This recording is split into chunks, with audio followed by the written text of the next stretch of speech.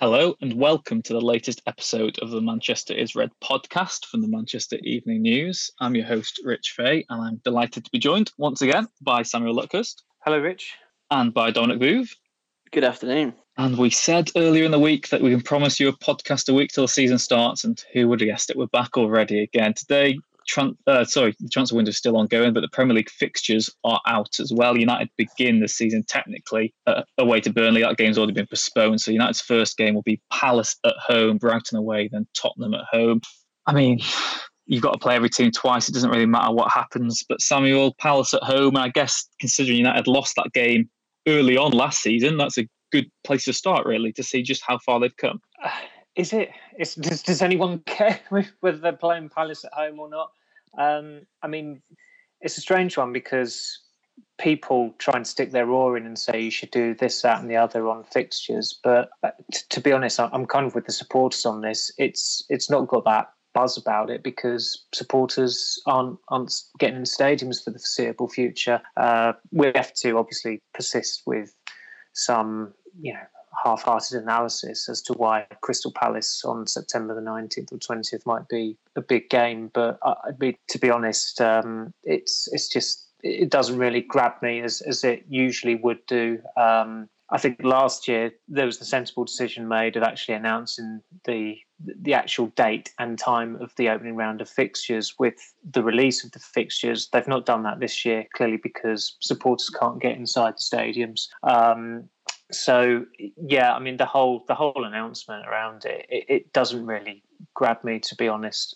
For once, I think the actually talking about transfers is preferable to talking about fixtures. You know that it's not that the whole significance of it is not actually that significant when the United website that their wipeout is on fixtures and the 4 or 5 stories below them are about fixtures as well. That has literally got to be the only website in the world that's gone that big on fixtures. And in their case, they should be going big on it. I think for actual, news outlets like ourselves, it's kind of, well, there's that game and that game that's going to be changed and have its date changed and its kickoff time changed, and let's just move on from that. Yeah, Dom, I guess the point is they are so provisional at this stage that it doesn't really matter too much. I guess it maybe gives fans a bit. I mean, usually it's for fans it spells the end of the summer. It's something to look forward to again. But football's only just finished, so I guess people are a bit fatigued of it anyway. They want the break from football. The fact that it's back in a few weeks makes a few eyes roll anyway. I guess the only real significant things in terms of the scheduling is the fact that Champions League to contest with as well. It's going to be a packed fixture schedule. You've got international breaks as well. And I guess the main talking point from United fans, again, as Samuel said, it transfer related, is the fact that the squad depth needs to be improved, not just by the transfer deadline in October, but by the start of October, really, when the games start getting thicker and faster. Yeah, there's a daunting period, isn't there, in October, I think, where United are going to be severely tested. I think they're playing Spurs, Chelsea, and Arsenal all in the space of 4 games. There'll be 3 and Newcastle away, which they lost as well last season. Newcastle away, which was a horrible October rainy day in around that same time of year, which had the misfortune of attending and seeing United absolutely dreadful and beaten 1-0 by a Matty Longstaff goal. So look forward to that repeating itself again. But I'd never really have got the massive excitement and buzz over the fixture announcement. I mean, the Mitchell and Webb sketch. That's the football, all the football coming up. Playing each other in various combinations sort of springs to mind when this comes round. I guess it'd be nice when fans come back, and the trip to Allen Road will be a good one to look forward to, and obviously the Anfield trip and stuff like that are always big games. But yeah, it doesn't whet the appetite, as Samuel said. Yeah, I saw one of another outlet put one of those graphics on before that said some great Premier League games to come in 2020. But has there ever been a year where there's not been great Premier League games to look at? Who actually cares? You've got to play them all. 1991. There wasn't a great Premier League game to look forward to then. So true. Always on brand. One, I know we don't want to talk about fixtures too much, Samuel. The last sort of point of that, I saw a couple of fans on social media saying that maybe there's a disadvantage for United, the fact that they play the big teams quite early on in terms of Chelsea, Arsenal and Tottenham, and those are all home games. But by the end of the season, the return legs might be in stadiums where they've got a home advantage.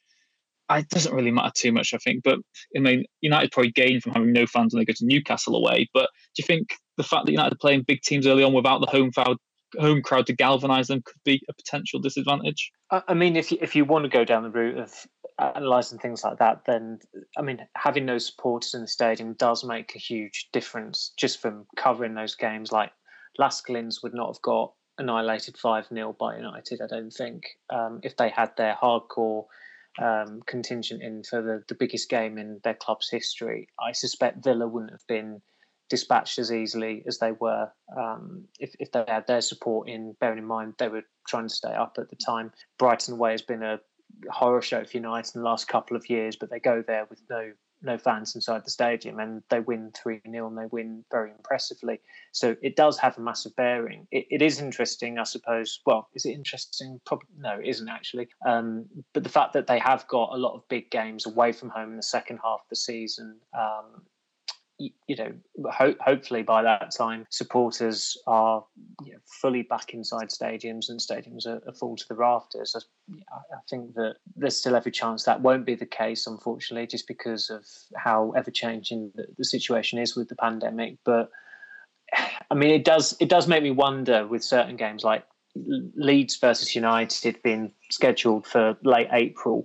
That's almost as if they're thinking, how drab would it be to have the first Leeds United versus Manchester United league game since, I think, October 2003 at Ellen Road in front of no supporters. So they've given themselves a good amount of time to try and get fans back in. And I think Leeds are due at Old Trafford in, is it mid-December? So again, they've kind of ensured that there's a possibility of having home supporters and away supporters in attendance for those games. I mean, I'm sure there are other clubs where it doesn't quite work out like that, where there are big games and they are guaranteed to be in front of no supporters whatsoever. But United are the biggest draw in the Premier League and one of the biggest draws in world football. So I think there's always bound to be an extra bit of curating going on when it comes to where their fixture list is concerned. Yeah, of course.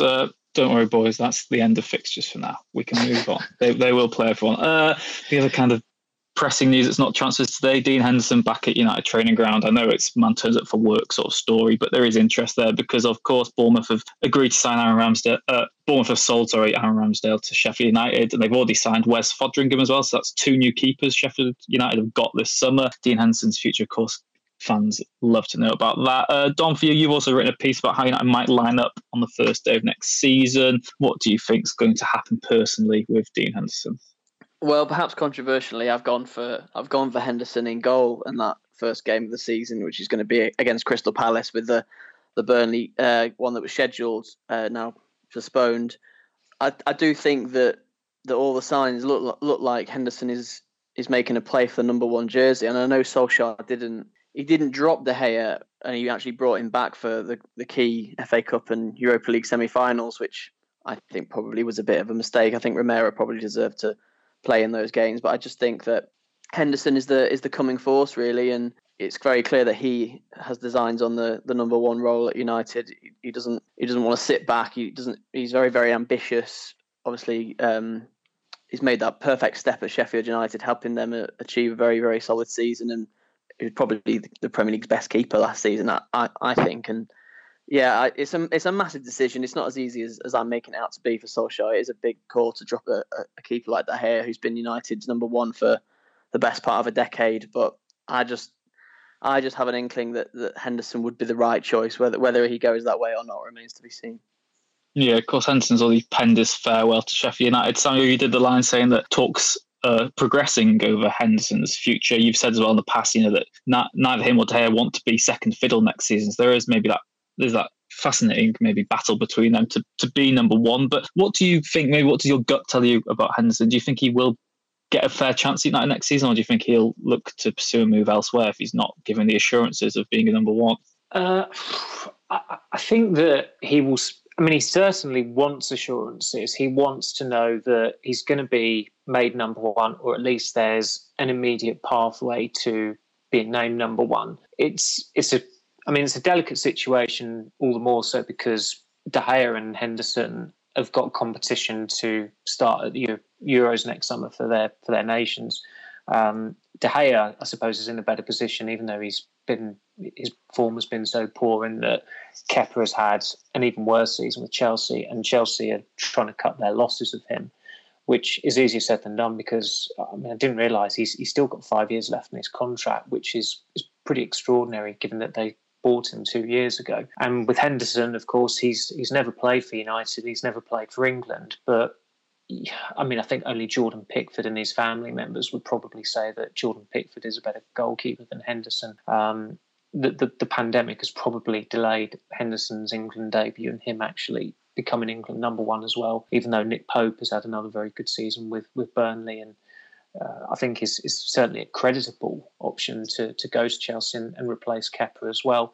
So to an extent, it does make sense that Henderson goes out on loan again next season, and I'm not surprised that his association with Sheffield United has ended, because if you look at his loans since he went to, I think it would have been Stockport County nearly 5 or 6 years ago, every year he's moved up a level, whether it be from National League to League Two to League One to the Championship to the Premier League. Given how cocksure a goalkeeper Henderson is, I've no doubt that he probably sees himself as a Champions League goalkeeper. And if United could somehow arrange for a Champions League loan, and if he is up for a Champions League loan to an overseas club, whoever that club might be, I have no idea. But that kind of benefits them, and it allows them to delay that decision for another year, and it maybe keeps Romero happy. But I don't think you can necessarily underestimate Romero's unhappiness at being dropped for the semi-final. His reps were very, very peaked by that, to say the least. As Dom said, I thought it was a needless move by Solskjaer, and in doing that, it makes the call come the first game of next season all the more fascinating and all and just bigger as well, because he's shown such loyalty in De Gea that it does make you wonder, will he stick by him at the start of next season, which I don't think he should. I think he should just give Henderson a fair crack of the whip now. But with Romero clearly unhappy now that he's not been given that extra responsibility of starting cup semi-finals for United, and it was particularly costly against Chelsea, less so against Sevilla. But he's open to leaving now, and he's out of contract next year. And of course, they've got the +1 option, so he's effectively got 2 years left at United on his deal. But if he feels it's time to go, and he's 33 and his resale value is still pretty good, then it does put United in a bit of a pickle in terms of whether they loan out Henderson, because they need a dependable number 2 as backup for De Gea, and that's not Lee Grant, and it's certainly not Joel Pereira either, who I think if you only have to look on Twitter at what Hearts fans said about his time on loan there to get an idea of how badly it went. So suddenly the team that have got the best English, Spanish and Argentinian goalkeepers in their squads might end up having to actually sign a goalkeeper again, which would be quite peculiar, but quite possible as well. So, as I said, I think if Romero had been retained for those cup semi-finals, then maybe letting Henderson go back on loan would have made sense. But of course, the wider point is, who is the best goalkeeper to choose from at United at the moment? And I think a lot of people would say that's Henderson. So just keeping De Gea and Henderson happy, sometimes you've just got to be selfish and do what is best for the club. And in United's case, I think a lot of people, as I said, would say just make Henderson number 1. He's going to get, I'd be surprised if he doesn't sign a new contract. He's going to be on wages in excess of 100 grand, which is a hell of a lot of money for someone who's never played for United, but a reflection of how well he has done out on loan and his current status, and what they think of him as well. And of course, they've also got to ward off interest from a lot of other clubs who are prepared to offer well in excess of £100,000 a week. So they've been pressured into that to an extent, United, but Henderson has kind of earned that because of how well he's done with Sheffield United over the last couple of years. Yeah, I was going to try to play devil's advocate there and say, is Henderson actually good enough to play United first team? Obviously, it'd be a more intense platform for him, but I think, like you said, he's definitely proven himself to be worthy of a chance. And it's harder to defend De Gea these days because it's a valid point, because it's a completely different pressure going from playing for Sheffield United to playing for United. I mean, someone like Daniel James was pretty fearless at first, and I think in retrospect it just looks like it was a prolonged purple patch. But certainly in the second half of the season, the pressure did get to him, and he did look out of his depth an awful lot of the time. Aaron Wan-Bissaka still doesn't get forward enough. Harry Maguire's best performance for United, I'd still say, was on his debut. So you can't say that you peaked on your debut for United. There is a different kind of pressure that comes with that. And then you've got someone like Fernandes, who was just thrives off playing, of having the profile of being a United player. Henderson has obviously got that self-belief there, but and he did make really, really bad errors for Sheffield United, and he would recover from them. But it's all very well and good doing that in the Championship or doing it for a team that finished at mid-table in the Premier League, but had a tremendous Premier League season still. Yeah, of course. And you think about the mistake in particular Henderson made against Liverpool. If you do that for United against Liverpool, you don't get the same response at all from fans on social media. No. So, it remains to be seen just what will happen with that. But, Solskjaer said earlier for himself, it's going to be difficult to keep free keepers happy as well. Yeah, I mean, I think the one of the reasons why I kind of hope Henderson stays, and this is purely for professional perspective, just to gauge it and see how he would respond, is that I think he might be the most reviled Manchester United player to ever step foot in Elland Road if he does start there in April. And that's some going when you consider Cantona and Joe Jordan and Gordon McQueen and all those players who moved from Leeds to United. But the way he responded to some unimaginably sick hatred he got off Leeds fans last year when Sheffield United won there in the Championship was impressive. And to quote Alan Partridge, he had the last laugh as well, because Sheffield United went up. He bounced back, and Sheffield United went up, and Leeds didn't go up. And I think he did send a tweet to that effect as well, without even mentioning Leeds. So that would be a real bear pit scenario for him to go into. It would be completely different going into it as a United player who played on loan for Yorkshire club Sheffield United at Leeds, rather than just going there with Sheffield United. Daniel James might be an interesting one at Elland Road as well, given his collapse move there in the Amazon Prime. If he makes the squad, though, I guess. Yeah, that is fair. Even with a prolonged bench, you might think, who knows? I'm surprised to hear you saying that, Rich, is a proud Welsh football fan. Very surprised to hear you doubting Daniel James. Yeah, but the other factor of being a Welsh football fan is you've got to be a pessimist. You've got to always expect the worst, and I think you've got to lower your expectations. You ride the wave, and now that it's come crashing down, you have to fearmonger. That's all we can do. But speaking of Welsh wingers that could make an impact at Old Trafford, David Brooks, someone who United are interested in looking at this summer, not someone who's an alternative to Sancho, but as we said in the earlier podcast this week as well, which you can check out if you haven't already, he's someone who would be a squad option, someone who could come to the first team now, do a job, be a short-term fix if they were to go for Sancho at a later date, but someone who's got undeniable quality and would be a step off on Pereira and Lingard. And Dom, you said previously you'd be well in favour of Brooks moving to United. Yeah, I think, like you say, it's tricky. United fans were pretty furious yesterday when Brooks was the talk of the town, and many thinking that he would be a direct replacement or an alternative, for Jadon Sancho. I don't think it's quite as cut and dry as that. And obviously, Brooks is not quite of the Sancho level. We know that his record isn't comparable. He's not got the same sort of star appeal that Sancho does, which obviously attracts to so many fans, especially on social media. But he's 23. He can play in a number of positions across the forward line. I think Ryan Giggs is a big fan, obviously having worked with him at Wales, and he's an upgrade on a few of those fringe players, isn't he? United, James, I think, included in that, Pereira, Lingard, and maybe a long-term replacement for Juan Mata, who's obviously approaching the last year of his contract, and I think 32, 33 years old now. I think Brooks ticks a lot of boxes. He's not maybe box office, but I think he'd be a very good signing for United at the price that he's available for, in my opinion. Yeah, of course, that's probably the type of transfer United go for, and they are always in the market for sort of bargain buys, similar in that James Mould, people who can come in and they talk about the right character, etc. And he's come back from his serious injury quite well. Samuel, do you agree that United, and maybe United fans as well, need to realise that this summer isn't all about marquee signings, as Solskjaer said, but you need to get effective squad players in as well? Absolutely. And Solskjaer has alluded to that over the last week, talking about it can't be just marquee players, and they need to. He specifically said they need to strengthen the depth. So they kind of did that with Daniel James last year, but then because of injuries and because of his instant impact or near instant impact, he was foisted into the first team, and he was a regular, certainly up until probably Tottenham away, where he just didn't perform.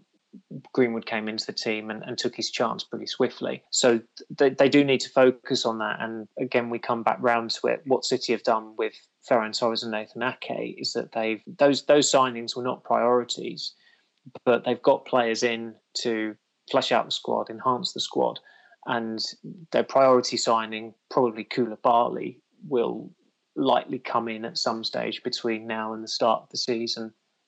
Maybe once Napoli have signed a replacement. So your priority target doesn't have to be the first man through the door. And United have made it clear that their priority is the right wing and obviously Sancho, but that is taking an inordinate amount of time already. I think the real way to look at it will be, and I say this just from a kind of personal experience, but in a normal calendar, every year after the season's ended, I think I take the first 2 weeks off in June and go on holiday. And in the last 4 years, I think when I've done that, United have always, without failure, while I've been off, signed someone. I think it was Bailly, Lindelof, Fred and Daniel James last year. If you want to go off a kind of like a similar time frame from the end of the season to the first 2 weeks of June, and if United haven't signed anyone by that point, then I think it's cause to start asking questions and say, what's going on here? Are you going to abandon interest in Sancho? Because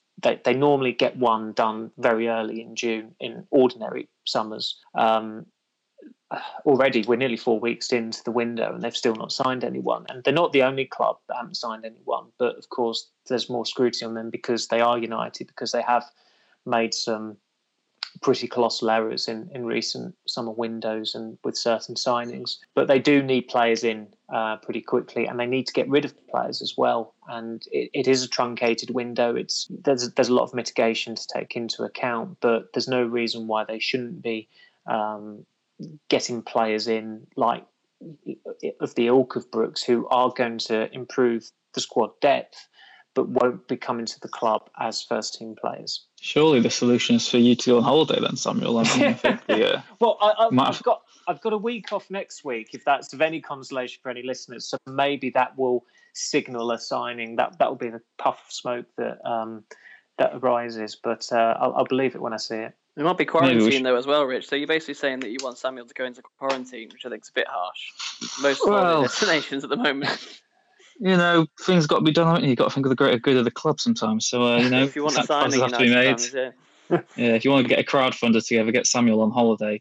Get Samuel back to Shanghai, maybe. That could be the solution a year on. Are you coming with me on that one as well? I think I'll happily pass to ever go back. No offence to that, but my skin just hasn't been the same since I went back. Really dry shins. Don't know why. If anyone's got any tips, please do get in touch. Dom, final question we've got today. We'll obviously do transfers maybe more next week and in weeks to come, but got a question on Twitter from Matthew Butterworth. He says, obviously, in terms of next season, the biggest changes will be in terms of transfers. But what other changes do you think United will look to make before the new season? Do you think they'll look to employ any different tactics? Because last summer was all about building fitness, wasn't it? Do you think there'll be any other things on Solskjaer's to-do list rather than just bolster the playing squad ahead of next season? Yeah, I'd like to see that happen in terms of the tactical tweak and different options that they can go to. I wasn't ever really a particular fan of the 3 or 5 at the back system that he deployed in the big games with James as part of a split strike duo. I think they have to maybe be a little bit more creative, and maybe a diamond in midfield would suit some of the resources that they have. And in terms of the area of the pitch, can you get Fred, Matic, and Pogba all starting together? Maybe can you play Martial and Rashford as a central pair? If you do get Sancho, where do you use him? Is it exclusively on the right? I think these are things that Solskjaer needs to be looking at. I think that the fitness drive last year was was a good message, I think, to send. I think it was more maybe about the message and the PR that we're going to work harder than ever before. We're not this sort of underperforming team anymore. We're going to outplay and outwork teams. I don't think that's maybe such a need anymore for Solskjaer to sort of bang that drum. I think it's going to have to be about a bit more tactical fluency and more sophistication, maybe, especially when coming against top teams in big games like the Sevilla one, where United were maybe in need of a bit of a tactical tweak, but it didn't come. Yeah, of course. And it was sort of last summer where they talked about fitness, this new high pressing line. And, the first couple of games we did see it, but when you win 4 of your first 14 Premier League games, it's hard to really buy into that too much. I know, Samuel, they were sort of feeding us all these fitness stats from last summer's preseason, saying how much extra they'd worked, but they were comparing it to a side the previous year who was made up of youth players effectively. So, it's still a big ask, and United still have a lot of work to do in terms of fitness. But for you, Samuel, do you think there'll be any more changes to United's formation going into next season? Do you think he's going to persist with this sort of 4-2-3-1 and then change a backup plan as well? I don't really see why he would abandon it, and that they started that was the notable shift in pre-season last year, that they went to 4-2-3-1, and you did wonder whether that was the right decision, because there was this obsession with playing Pogba on the left of a midfield three, but he showed at the World Cup and at various stages of his United career as well that he's more than capable of